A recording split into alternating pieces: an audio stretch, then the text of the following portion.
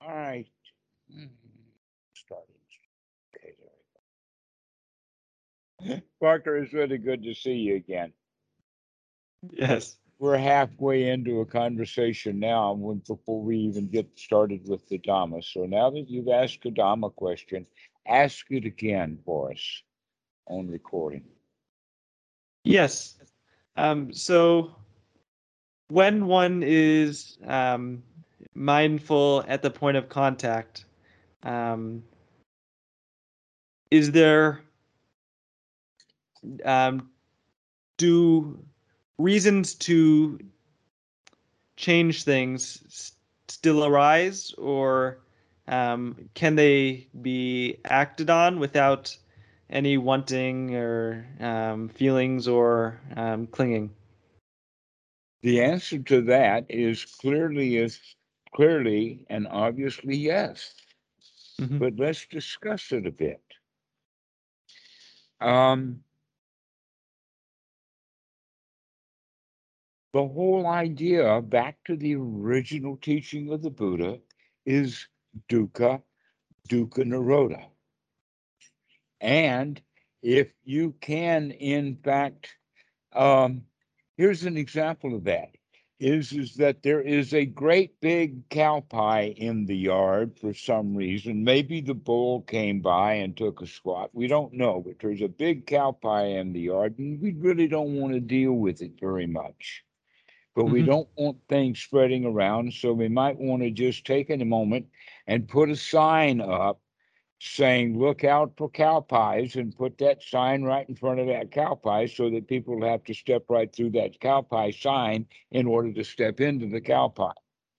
Okay, so here's the example, or metaphorically. So we can use that as an example for all kinds of things about, for instance, giving people warnings.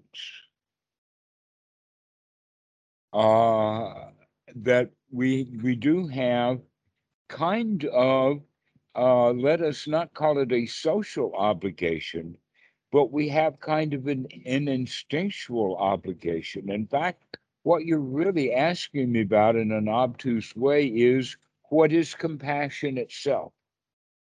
That was a way I was going to phrase it, actually. Yes. Mhm. What is compassion? And the answer to that is that it's okay to throw someone a life raft if they've fallen overboard, or to say even a life ring, a preserver, one of those things that's got a rope, so that now, while they hang on tight, you can pull them in. That's the correct way of doing it. The incorrect, common way of doing it is when a friend goes overboard, we jump overboard too. All right, that's another kind of example Hmm. of that we can, in fact, do something about these cow pies without having to deal with the cow pie itself or the people much. Okay, and that this is a way of saying, okay, we can figure out a wise way of doing something. And one Hmm. of the ways of the criteria that we can have is can we handle the situation both with friendliness and with including humor and with truth or reality. And that if there is a tipping point, then we will, let us say, give the benefit of the doubt to the friendship, not to the Yes. truth. Hmm. That I know that many religious folks and people in Buddhism and all of that, we get really hung up about truth and truth, truth, justice, in the American way or the right way, the Dhamma way, or anything like that, is still very much of a rule. But the Buddha doesn't talk about it in the sense of a rule. He talks about it in the sense of, can we make friends with this? Hmm. Okay.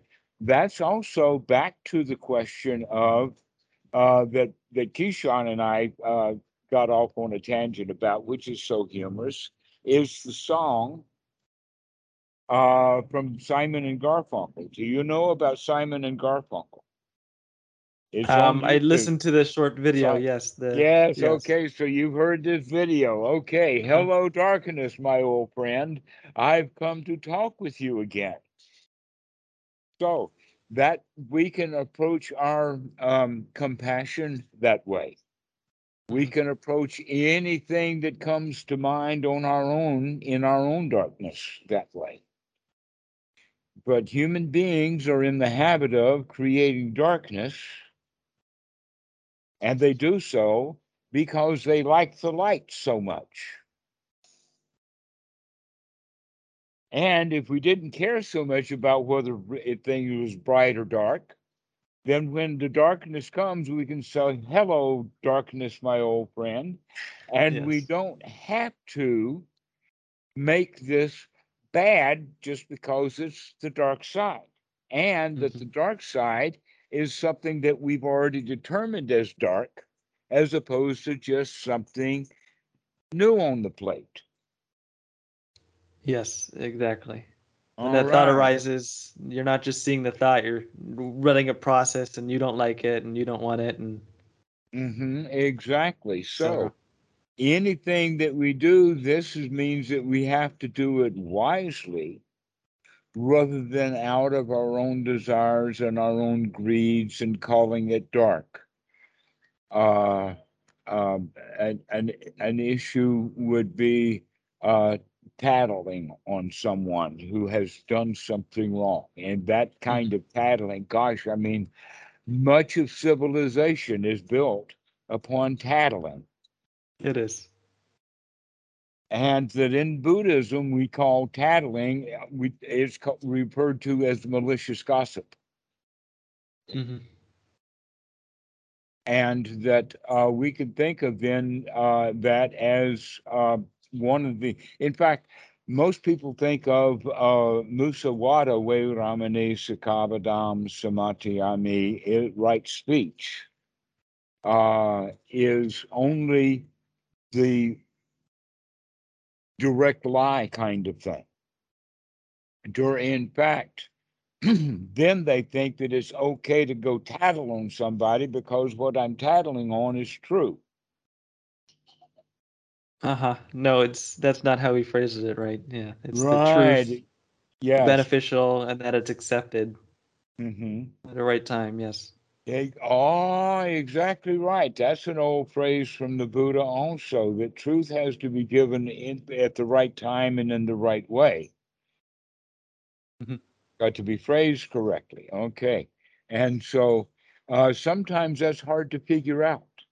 Sometimes we don't know which the right way to go, but we Hmm. can leave that open in the sense that we're working always with friends here. Hmm. That's the important point is that we're all friends in this. And so that whole quality of tattling on someone in order to set, let us say that there's four people involved. A and B are into it. And at this particular junction, A is on top of B. And you don't like that. So you're number C as the observer, and you're going to go tattle to D so you can get D to go do what you want about what's happening between A and B. Exactly. All right. That scenario fits almost all occasions. Hmm. That's a very characteristic four-way conversation. A and B are into it. C doesn't like it and goes to talk to D about it, tattling. Wow, Hmm. that happens so much in our society. Yes. So, in the beginning, we think of it in the sense of the Dhamma as only practicing which part are we. But in fact, the real Dhamma is that we have to understand the role that each one of these members play. As a child, we start off in position B, that we don't like what mommy or the teacher or who the big brother, whatever he is doing.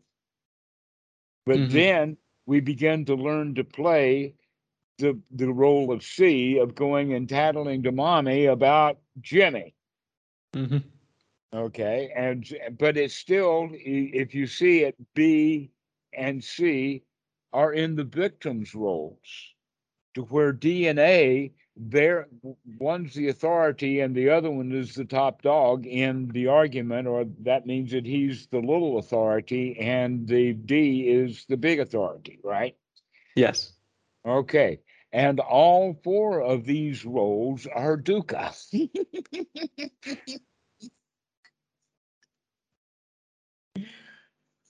All four of them are dukkha. Number D doesn't want to bother with any of this stuff, but if he has to, he'll go do something about A, and then A has got to receive the punishment and all that. And so it's always winds up a four-way lose, lose, lose situation. Mm-hmm. How can you turn it around with your own wisdom so that you can turn it into a win-win-win-win situation? And one of the first things that we do is we say, okay, Mr. D, the authority, the ultimate dude, the cops on the block or whatever you want, they're already out of the picture. Uh-huh. We can dismiss them out of hand, that there's no reason to go get the courts or the judges or anything like that and involved in it. And in fact, whenever there is a conflict in Thailand, that's basically what the police there are for, is to have conflict resolution and conflict avoidance, as opposed to having conflict. But but the kind of police that they have are not out on what you would call sting operations, the way that most cops are in America. Okay. Mm-hmm. That if a guy is going to get arrested for handling arms, more than likely the guy he bought those arms from and the guys he's about to sell the arms to are both FBI agents. Yeah. Where it's the idea to inspire a sense of fear in the population, so they will not do those things. Ah, okay. Um, I don't know. However, However, there well, was no in some crime to begin cases, with in that case. exactly. But yes, the wise way of handling things Is is that we not to don't go get this, looking for problems. Is only to handle the problem if someone has a problem when their problem arises. rather than making it a big problem, because that's Yes, the exactly. point, that when C goes to D, that's when it becomes a big problem. Hmm. That's it. Okay, now it's a big problem. Before that, it's a little problem. And if we look at it correctly, there's no problem at all because A's and B's are squabbling on, some of them like it. Yes, that's just how they roll. That in fact, there's an old joke about that in this own Noah's Ark. You see, Noah's got two by two of all of the animals and everything, and when they finally landed and opened the door, he's going through his checklist of two elephants and two tigers and two lions, and he starts counting. There are 37 cats, and the old Tom looks back at him and he says, "And you thought we were fighting?"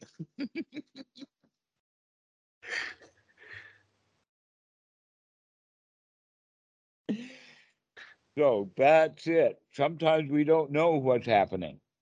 And sometimes it's our own ignorance about the situation. Hmm. Okay. Especially if it's a local situation, because no, mostly what we hear is one side of the argument, Yes. or we'll take sides so that we don't hear the other side of the argument, even if it was presented to us.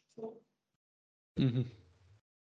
We're too busy thinking about the other side or fighting Right. against the points Yeah. that I the one don't. side is Oh, making. yeah. Already, I don't like this is happening, and never mind that so I'm going to blame that one rather than going and looking at what's going on his side also.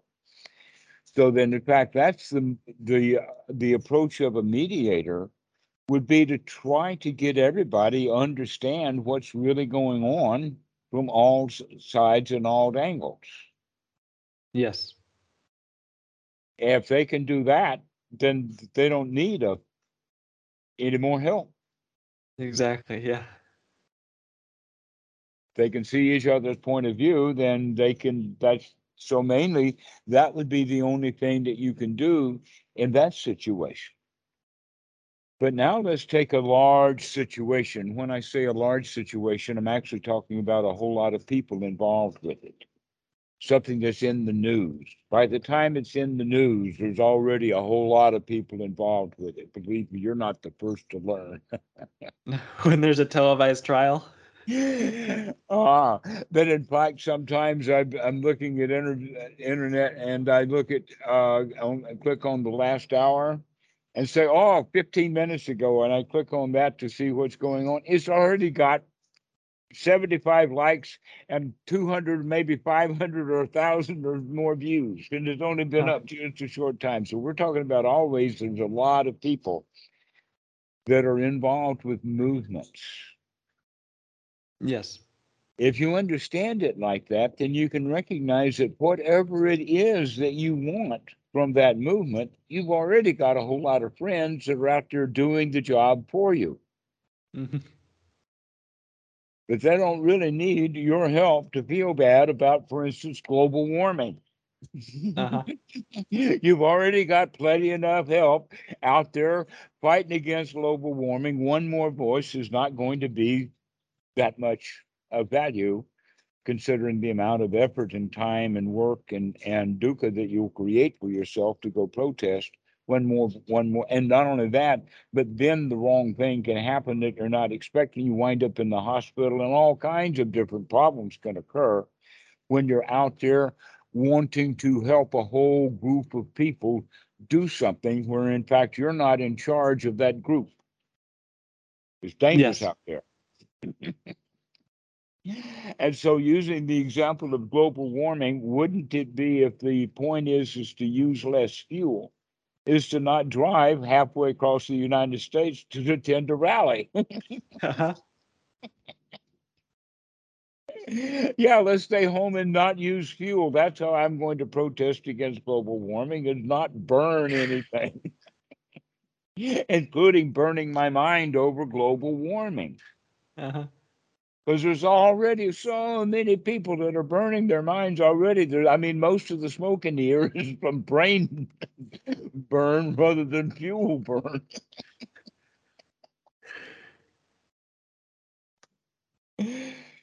And so these are the two ways. The local stuff needs investigation and openness, and the larger stuff needs a rest. Mm-hmm. So these are the two ways that you can handle that kind of question. But in the reality is that there is compassion for both sides. Mm-hmm. In fact, all of the ways around the both sides, like the A and B on the local level, as well as the local versus the other side of the great big arguments. But also, great big arguments always have two sides to it. And the two Yes. sides is we want to change, and the other side is, oh, no, you don't. Mm-hmm. That's almost always the two arguments. Okay. Now, what's happened in almost that in general in American politics, it's got to the point that it's all Democrats are saying, oh, we want to do this, that, and the other thing, and we want to change. And the Republicans are saying over there, oh, no, you don't. We don't even want to have a platform. We don't want to do anything. We just say our whole life is now to say no to whatever it is that you want to do. Yes.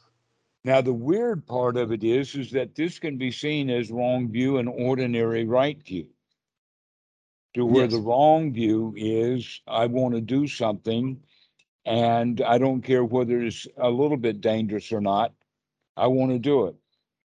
I want to spend all that money and give all that money out, even though it may be dangerous to do so. And then Mm-hmm. the ordinary right view is saying, oh no, the future, if you do the wrong thing, then disasters are going to happen. The common machine is going to come and Exactly. So, yes. okay. So these are the two polar opposites that have actually gotten into politics. Mm-hmm. That most folks who are saying they believe one side or believing another, um, tend to not be doing the investigation all on their own. Exactly. That's exactly. And when you do the investigation on your own, while you're doing the investigation, you're not messing up. And after you've done the investigation, that's never going to occur. There's always just more investigation to do. That you can Mm-hmm. see the way things really are, but things are changing on a regular basis. And so we kind of got to keep up. Yes. Or we can come to the point that, guess what? The United States government does not need me to keep up. This is yes, this is the another question that we were going to ask is that when is um when is enough enough, and when is the curiosity for more wisdom, when is that restlessness, or when is it ever restlessness, or is It's it ever always restlessness? restlessness. In fact, that's what restlessness is what's going on. That's the whole Hmm. point of it. And that Ah. to the human has turned into intellectual curiosity. It's Hmm. almost as if I miss something that's happening, like in the classroom. The kids not only Yes. have to keep track of what the teacher is saying, they have to keep track of all the stuff that's happening in the room too. Because that's the dangerous part. The teacher not so dangerous.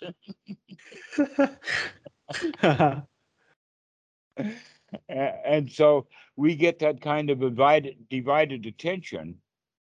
Uh, but the point is that if we are paying attention, part of the reason that we do is because we're afraid that we'll lose or miss out, or some catastrophe or some danger will occur, Mhm. and that's where a lot of doubts and curiosities and all of that kind of stuff come from, is because we're seeking security.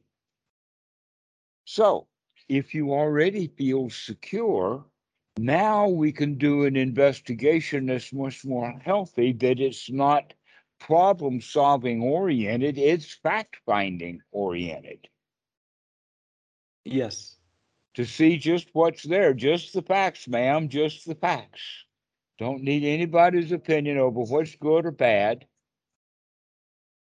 Okay. A clear example of it is that Donald Trump, on numerous occasions, has been caught lying, sometimes before, sometimes during, and sometimes right after, and sometimes really late after. But one of the things we know of is that he is doing a lot of, and consistently continues to do lying, Hmm. right? Yes. All of that's true, and that's okay. To call him a bad man is not the same thing. No, it's not. It's And the taking a step reason that further. we would do that is because we would say that lying is a bad thing to do. Yes. Okay. And yet we are constantly lying because we're saying this is like that and assuming that this is that. That's a little Hmm. kind of lie. And so we are that way on a regular basis. The question is where is the line drawing? And that is at the point of dukkha and dukkha nirodha, that some kind of lies. In fact, we've even got an expression for it, though it's misused, and that's little white lies. Yes. When the wife walks in with a brand new, very expensive dress, how do we look? Everybody better say, "Wow, that's a nice dress. You look really good." Hmm. It's required. Okay, that is a white lie. That's necessary. Yes. We just talked about harsh speech, right? And friendship Right. over truth, when it's going Yes, to tip the scales in one way or another. one way or the other. Okay, so there is that quality of it. So the question is our speech going to hurt someone, whether it's the truth or whether it's a lie? Yes. Is it beneficial, right? Exactly. Is it beneficial or is it wholesome? One of the old examples I remember a long time ago was the kids were watching television and uh, the house was on fire. And the daddy kept saying uh, to come out of the house is on fire, and the kids are watching television. And so he decides, hey, kids, I've got a pony. Uh-huh. And now the kids are going to rush out onto the porch to see and get them out of danger. Okay. This is an example of that kind of white lie. I mean, it's a ridiculous white lie, but you get the point. Yes. Yes. That this is the bait and switch, and we use that kind of often anyway. That it's very Hmm. common in human behavior to say one thing and then something else happens. Yes. Okay. And almost always, 99% of the time, it's a disappointment that you didn't get what you wanted. Yes. Rather than the other side of it is being pleasantly surprised. Hmm. Okay. So that's one of the ways then that we can handle situations that we think are a problem is how can we benefit it so that someone is pleasantly surprised with the outcome. Hmm. An example of that, perhaps you've heard this, and it's called belling the cat. Now, these are Yes. Aesop kind of dogs and or rats and cats. So the rats are all upset because the cat is so good at catching them. And so they think Uh-huh. that maybe if they can put a bell on that cat, that they can get that cat to wear that bell, they can hear it when the cat comes. But they Yes. couldn't do it. The cat would wake up and grab another rat. And so they decided to put the bell in a box with a bow and give it to the cat as a present. And the cat accepted that present and put the bell on by himself.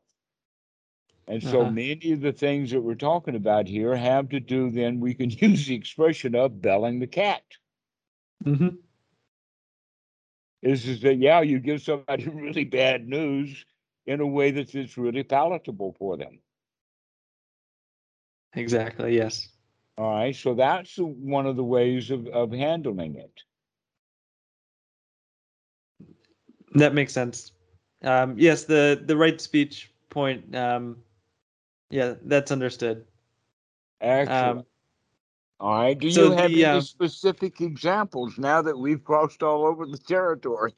Maybe I missed a rotten tree or something.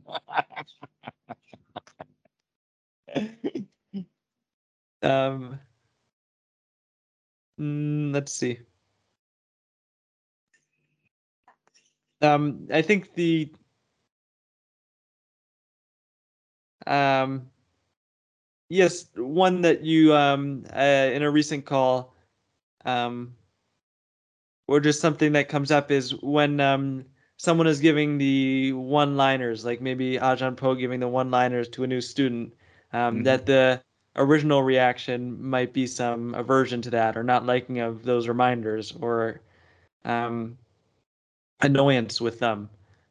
But the intention of those reminders is beneficial, even It though the depends upon if the student who is the recipient of these one-liners can get the joy, the juice, exactly the smile, yes the sugar, the grin along with it. The friendliness comes first before the one-liners. So the one-liners then should be delivering more friendship, more joy, more ha ha, and sometimes it gets uh, let us say it takes a while for it to sink in, but this is part of the way that I have been dealing with Kitty precisely, and that she is doing some remarkable things because I tease her. uh-huh She's getting alert and awake, and I like that. So this is the yes, there are one-liners, there are teasings, but when you do that, you don't get it. Do it. Let us say. Uh, to gain something for yourself from them, but rather to give something beautiful and joyful to them. That's the difference, and everyone knows that. Okay, a way of expressing it is the dog, even a sleeping dog, that knows the difference between being stumbled over and being kicked. Yes. Okay. So humans are like that too. We know that I mean, so the one-liners can be delivered like a stumbling over them, Hmm. but they get the wake-up call as if it were a kick, but it's not a Yes. kick. Okay, Yes. that's another expression or another way of talking about it. Is that yeah, don't kick them when you wake them up. Hmm.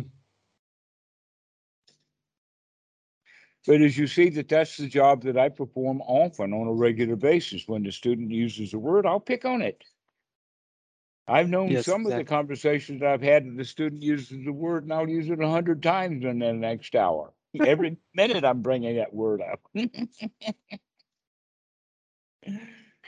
Uh-huh. And so that's an example of it also, that somebody uses a word, let us say a down word, a bad word, a cuss word, a golly word. And so every time, or not every time, but in fact, anytime that something happens, you come up with a very hilarious golly, just like they did, just to tease them about that word. And it can Yes. be a point of joy. So that's the way that we can look at it as that example. But basically, the whole point is the friendship comes first, and then the news. Because if the Hmm. news is friendly, it's not necessarily bad news. Yes. So you got any other points, or did we answer that? Yes. So the point to be in the middle of the question was asked about restlessness, and that any curiosity is restlessness. Then to put that together with another thing, is this the idea of how why someone who is advanced in the practice might want to find some seclusion so they don't have to be restless. Always have so many examples of that. In fact, possibly the latest example is that for 3 or 4 years, Achan Sumedo was just literally off the block. Now I've seen him back on YouTube this year, but for a while he was not around. Then, in fact, one of the things that I had read is that one group of people had actually gone to Wat Pabong, which is the temple above Wat Pananachot. So he was the Achan of Wat Pananachot when it was new, but he didn't stay there.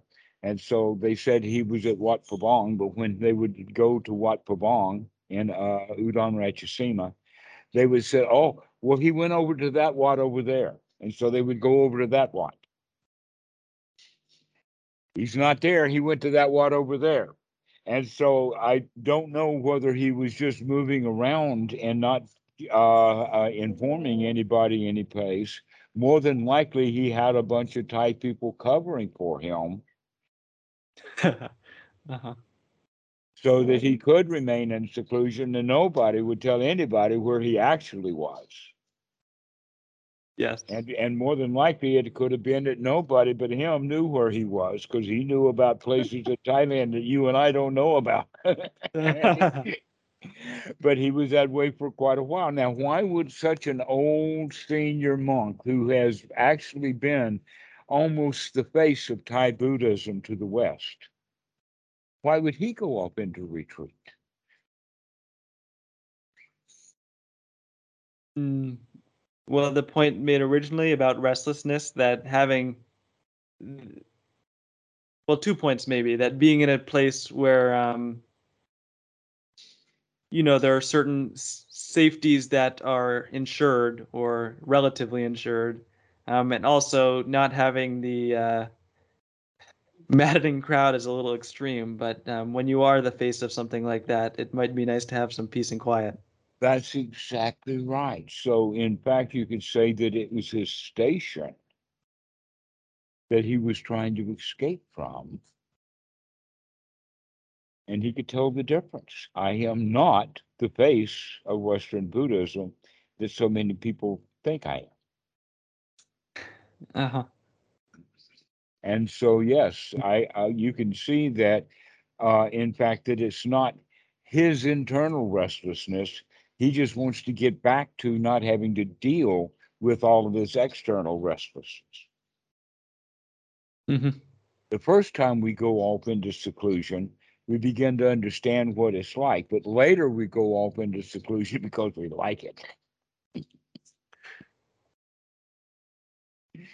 They're not having to deal with the world. You could say, but going back to the example of the global warming rally, winds up now being all things Buddhist in the West. Hmm. Is something that really we don't need to participate in that particular warming rally, including all of the Watts, all the temples, and all of the people who were sucking up to this, that, and the other monk and wanting this and that. I mean, it just goes all over the place. Uh-huh. And getting away from all of that is quite a joy. Yes, that So makes at sense. any point in time, whatever restlessness that you find in your world is good to escape from that so that you can get away from it, almost as if like that you wearing a favorite jacket or maybe a blanket out in a rainstorm. And what you want is you want to let that rainstorm go away so you can gain some shelter to get away from it so that your blanket can dry out. Hmm. All right, your blanket got wet out there. Okay, so your mind gets kind of agitated with that stuff. When you're in that kind of frequency, you're going to be in it and you know it. And it's better to go away so that even though that continues on, this can stop. And so you've got just this going on now, and this one is okay. Be careful when you come back in it that you're going to go back into it again. And how long does it take you to come out of it so that you can stop while that agitation is still going? Because everyone who is in the world is stirred up by the world, and they're then stirring up the world themselves. And so it's a mutually, what they call it, positive benefit, feedback loop. One stirs up Yes. this guy stirs up the next guy, everybody's stirred up, and everybody's stirring everybody up. All right. Seclusion is to come out of getting stirred up on the outside from the outside so that we can stop being stirred up on the inside. Hmm. Mm. So, is it wise to go back and get stirred up again? Well, Thinking the that if reason I that can would, come in with my unstirredness into the stirring up, that I can stop it from stirring. Well, you got physics to no, deal with here. You've got energies to deal with. That one who says that I can stop all that stirring is not a bodhisattva. He's delusional. yes, It's delusional to try to fix things that are too big for us to fix, and it's our wanting it to fix anyway. What's wrong with being able to be still on your own and allow this to continue on? It's not your job to go fix it. yes. So this is then the point. So the fixing then that you're referring to is really fixing a concept in one's own mind. If that one person that was stirred up came to that, say, monk who was in seclusion, the compassion that we were talking about would be to um, deal with that person in a compassionate way when they are there, but as long as Right. they are there. Exactly so, which means that when the person comes, instead of allowing that person to stir up the monk being unstirred will help this guy also while he's there to be unstirred, one on one, Sure. which is the way that the Dhamma works, one on one. But a teacher walks into a student hall of 100 students. It doesn't matter how unstirred he is, he's not going to get that whole mass of 100 people unstirred. Each one of them will No. have to do that on their own. Yes. As you can see, I'm not a fan of great big retreat situations. Yes. The reason makes sense. Yeah. So there's many reasons why the Dhamma works best when taught one on one, so that uh, we can, focus on one particular word, come back and dance around it over and over again, just like we're doing in Exactly. this conversation. You just beat Exactly. the same old dead horse over and over and over again. We talk about seclusion from one perspective and doing it from two people and then doing it for the crowd. It's always the same thing. And that is that friendliness that is unmixed and unstirred, then is the method of the Mm-hmm. transmission. Yes.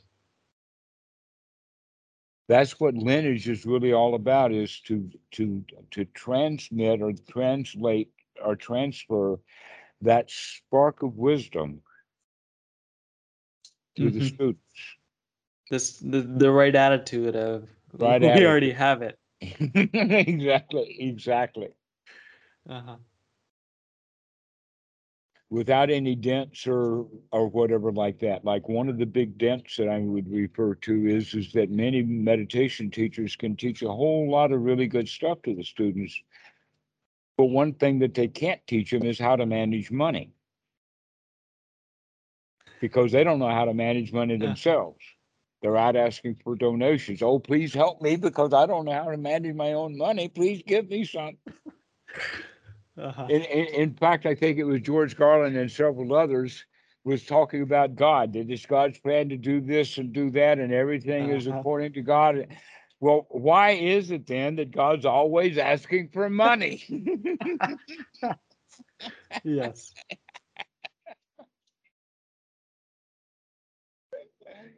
When friendship requires that not be there, that money destroys that quality of relationship. Mm-hmm. And so that's part of the Dhamma. That one-on-one friendship is the way that it's to be transmitted. And so with that method, that's how you can help also many other people, is by figuring out how to give them some sugar, how to make friends with them. And then they were open and receptive, and you can tell them all kinds of crap Yes. that Certainly, they because now may be easy to hear. yes. I mean, one of the things that's really hard for some people to take on is the concept that they are, in fact, playing the role of a victim. That, in fact, some people will say, don't call me a victim. I'm not a, they just go right into being victimized Yes. and play the role of the victim without gaining any wisdom to it at all. Mm-hmm. And so that means that it has to be taught in a way that is going to be introduced to the point that they can hear it. Yes. Okay. And by the way, a lot of the stuff that we've been talking about today comes out of a particular sutta, and the sutta number is 139. Ah, yes.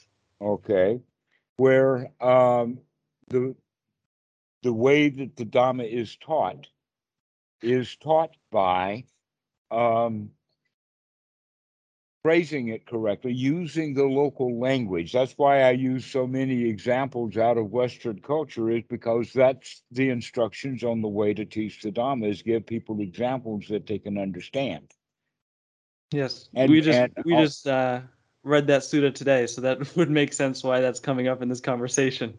oh, Isn't that amazing? Who did that serendipity? You or me? You did it. Red-handed. Yes. Precisely so, exactly. That's the way that we handle it, is that we use the local language and customs and we give examples that they understand. And also, if you'll notice that many of the examples I give are absolutely outrageous examples, like Yes. people overboard in a boat or something like that, something really big that the student doesn't identify with so much. Yes, and If as they black and if white as it, possible. Yes. Right, making it as black and white as possible so that they don't necessarily identify with it, and Mm, then they can investigate that for themselves and see it for themselves rather than saying it directly to them. that's a good point. Yes. Yeah. Oh, you're such a loser is all they hear. And nobody wants to hear that.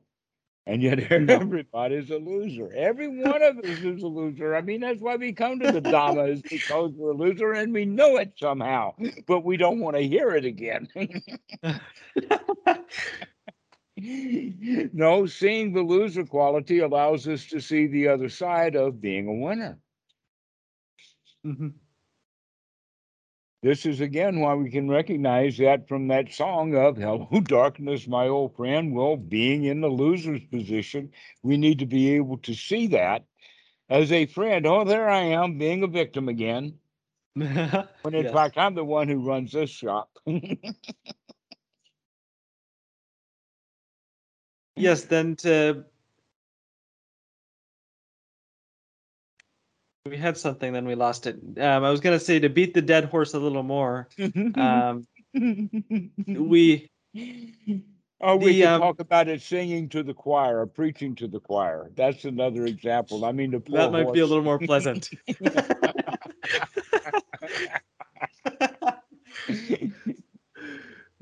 When is then the if someone is in seclusion and perfectly happy and no one is coming to learn. I guess this question kind of has to do with maybe I'll finish the question. That when we're in seclusion, any interest in stirring that world any specific way would be dukkha, right? And then the compassion then only If comes if you want someone something. comes with the if you want something. Hmm. If you And want it something. can then instead it can come out of wisdom of maybe putting a small sign up for the people to see it if they're in that stirring and they see the sign and they maybe want to come out. Like, is that like the exception that you're making is like the wisdom that we talked about earlier, right? The wise compassion. You can actually, um, there's some techniques that we can use, and one of them would be like with psychotherapy. Is the favorite question to get things opened up is ask people how they feel. And sometimes even in the psychiatrist is going to get evasive answers. But if you continue to ask the same question, that actually, in a way, puts you into an authority position. If you keep asking the same question that they're dancing around, so you can't really be as, let us say, as direct as that. But you can, in fact, do it by dancing around the question. Mm-hmm. Okay. But that basic question of asking people how they feel, generally, they'll answer it. Even if they don't want Yeah. to, they'll answer it. Okay. And so then you can ask them questions about that. So this is another part of it is that it's called uh, and named after Socrates, called the Socratic method.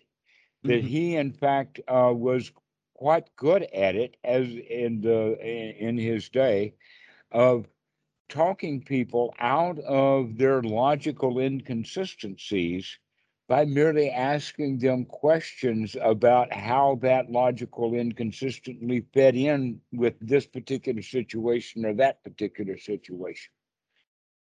Okay, so we can use it, and I also do that uh, as a practice of asking questions. Hmm. Okay, that's the way of getting an opening, is asking questions instead of just telling somebody that they ought not do such malicious gossip or don't be a tattletale. Don't start off with don't do or you should or any of that No. parent stuff.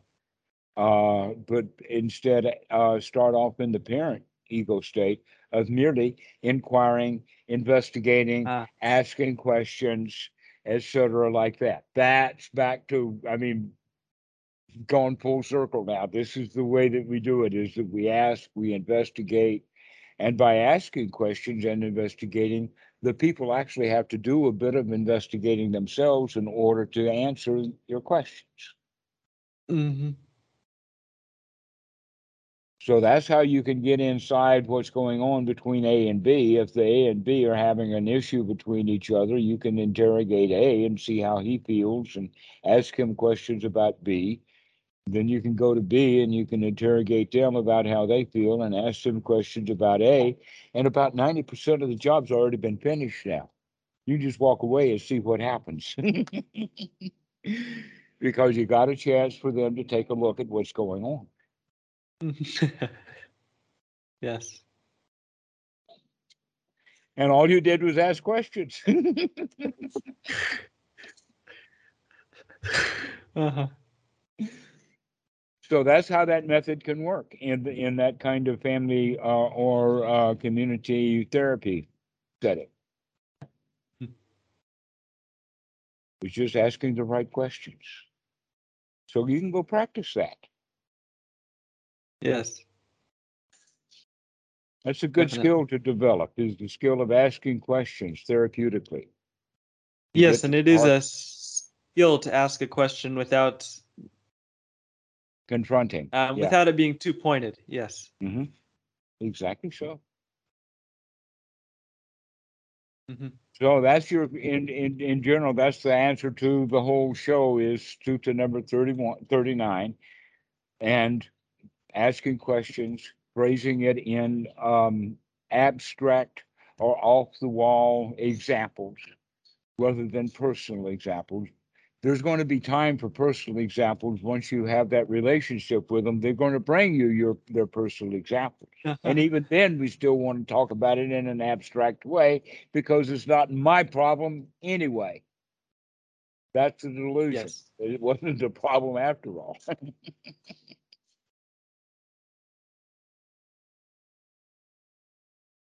And so, if you practice this as a skill, you can be very beneficial to many people. Certainly. Yeah.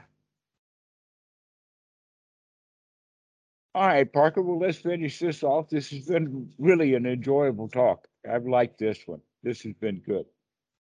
Yes. Could I ask one more question about Sure. reading the suttas? If you have maybe any historical context that you give in terms of um, when you're reading from this particular collection, maybe keep these things in mind, or um, not a, maybe, yeah, where one should start in terms of the meat of things, questions like that. Again, start with feeling. That's the place. That's the place where people are feeling the dukkha. Basically, what we're saying is that if you could invite them back to dukkha, I'm talking about it now in reference to paticca samuppada, where they're already gone into the woeful states, and backing them up to the way that they feel is the place. That's the point of wisdom. This is where the point of contact Ah, with right. Okay, so start talking to them about feelings. How do you feel about things? How do you feel about this? get it to the point of liking or not liking, so that they can begin to Yes, that's a good understand point. that's the issue. Okay. The question was of an unrelated topic. That was a good point that uncovered something. But the we've been reading a little more of suttas, and I was curious, like where in the Pali Canon or Sutta Pitaka or whatever, or Tipaka, that you'd suggest, like reading from, or where the historical context is the most based, and maybe some of that historical context. Okay, some of this historical context is that it depends upon who the actors are around the Buddha. In the very, very early days, Sariputta was not around. And so there will be no mention of him. And places like that are in the Sutta Nipata, the Udana. Those are known to be Mhm. very old, old works, as well as the Teragitha and Teragatha, which are in the Khandana Nikaya. And then you have the introduction of first Sariputta. So you could say that sutras that have to do specifically with Sariputta will then be in that middle period of time. Let us say between, or let us see, at least 10 years after the start of the teachings of the Buddha, Okay. from the age of 35 up to perhaps the age of 50. And then Ananda comes on the scene 25 years after the Buddha's start, and he's with the Buddha for the past 20 years.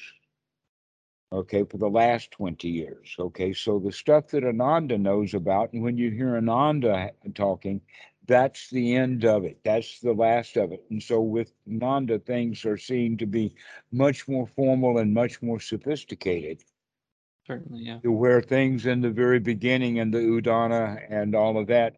And much of the stuff about Ananda and Sariputta are found in the Majjhima Nikaya, which you would expect because that was a literature that was collected together at the death of the Buddha. Hmm. And then Okay. the Anguttara Nikaya and the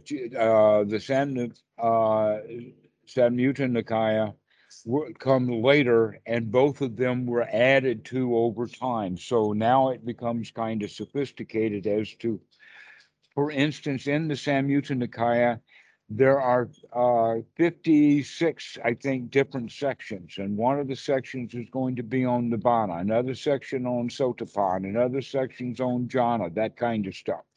Hmm. And within that section, then, is going to be 50 or 60 suttas. Which one of those are the elder suttas and which one of those are the newer suttas takes a bit of sophistication. That makes sense. Okay. And so then the last of it is the Dinga Nikaya. And we've got pretty well dated that the Dinga Nikaya was written as propaganda during the Ashoka time. About Okay. 150 years after Hmm. the time of the Buddha is when the Buddhists were hardcore into converting the Brahmins into becoming Buddhist. Hmm. So that's why you see so much magical stories in the Dinga Nikaya, is because it's trying to get the magically Brahmin Sure. viewpoint. A lot of pacing and leading. Yeah, exactly so. Exactly so. And then the commentaries and other things, the Abhidhamma come much after that. Okay. Okay. So that's the way of looking at it is the older stuff. But in general, the best place for the entire collection is the Majjhima Nikaya. Hmm. And then you'll have other things like the collections of the Dhammapada. The Dhammapada is actually taking all of the one-liners from all over the place and putting them into one box. Okay.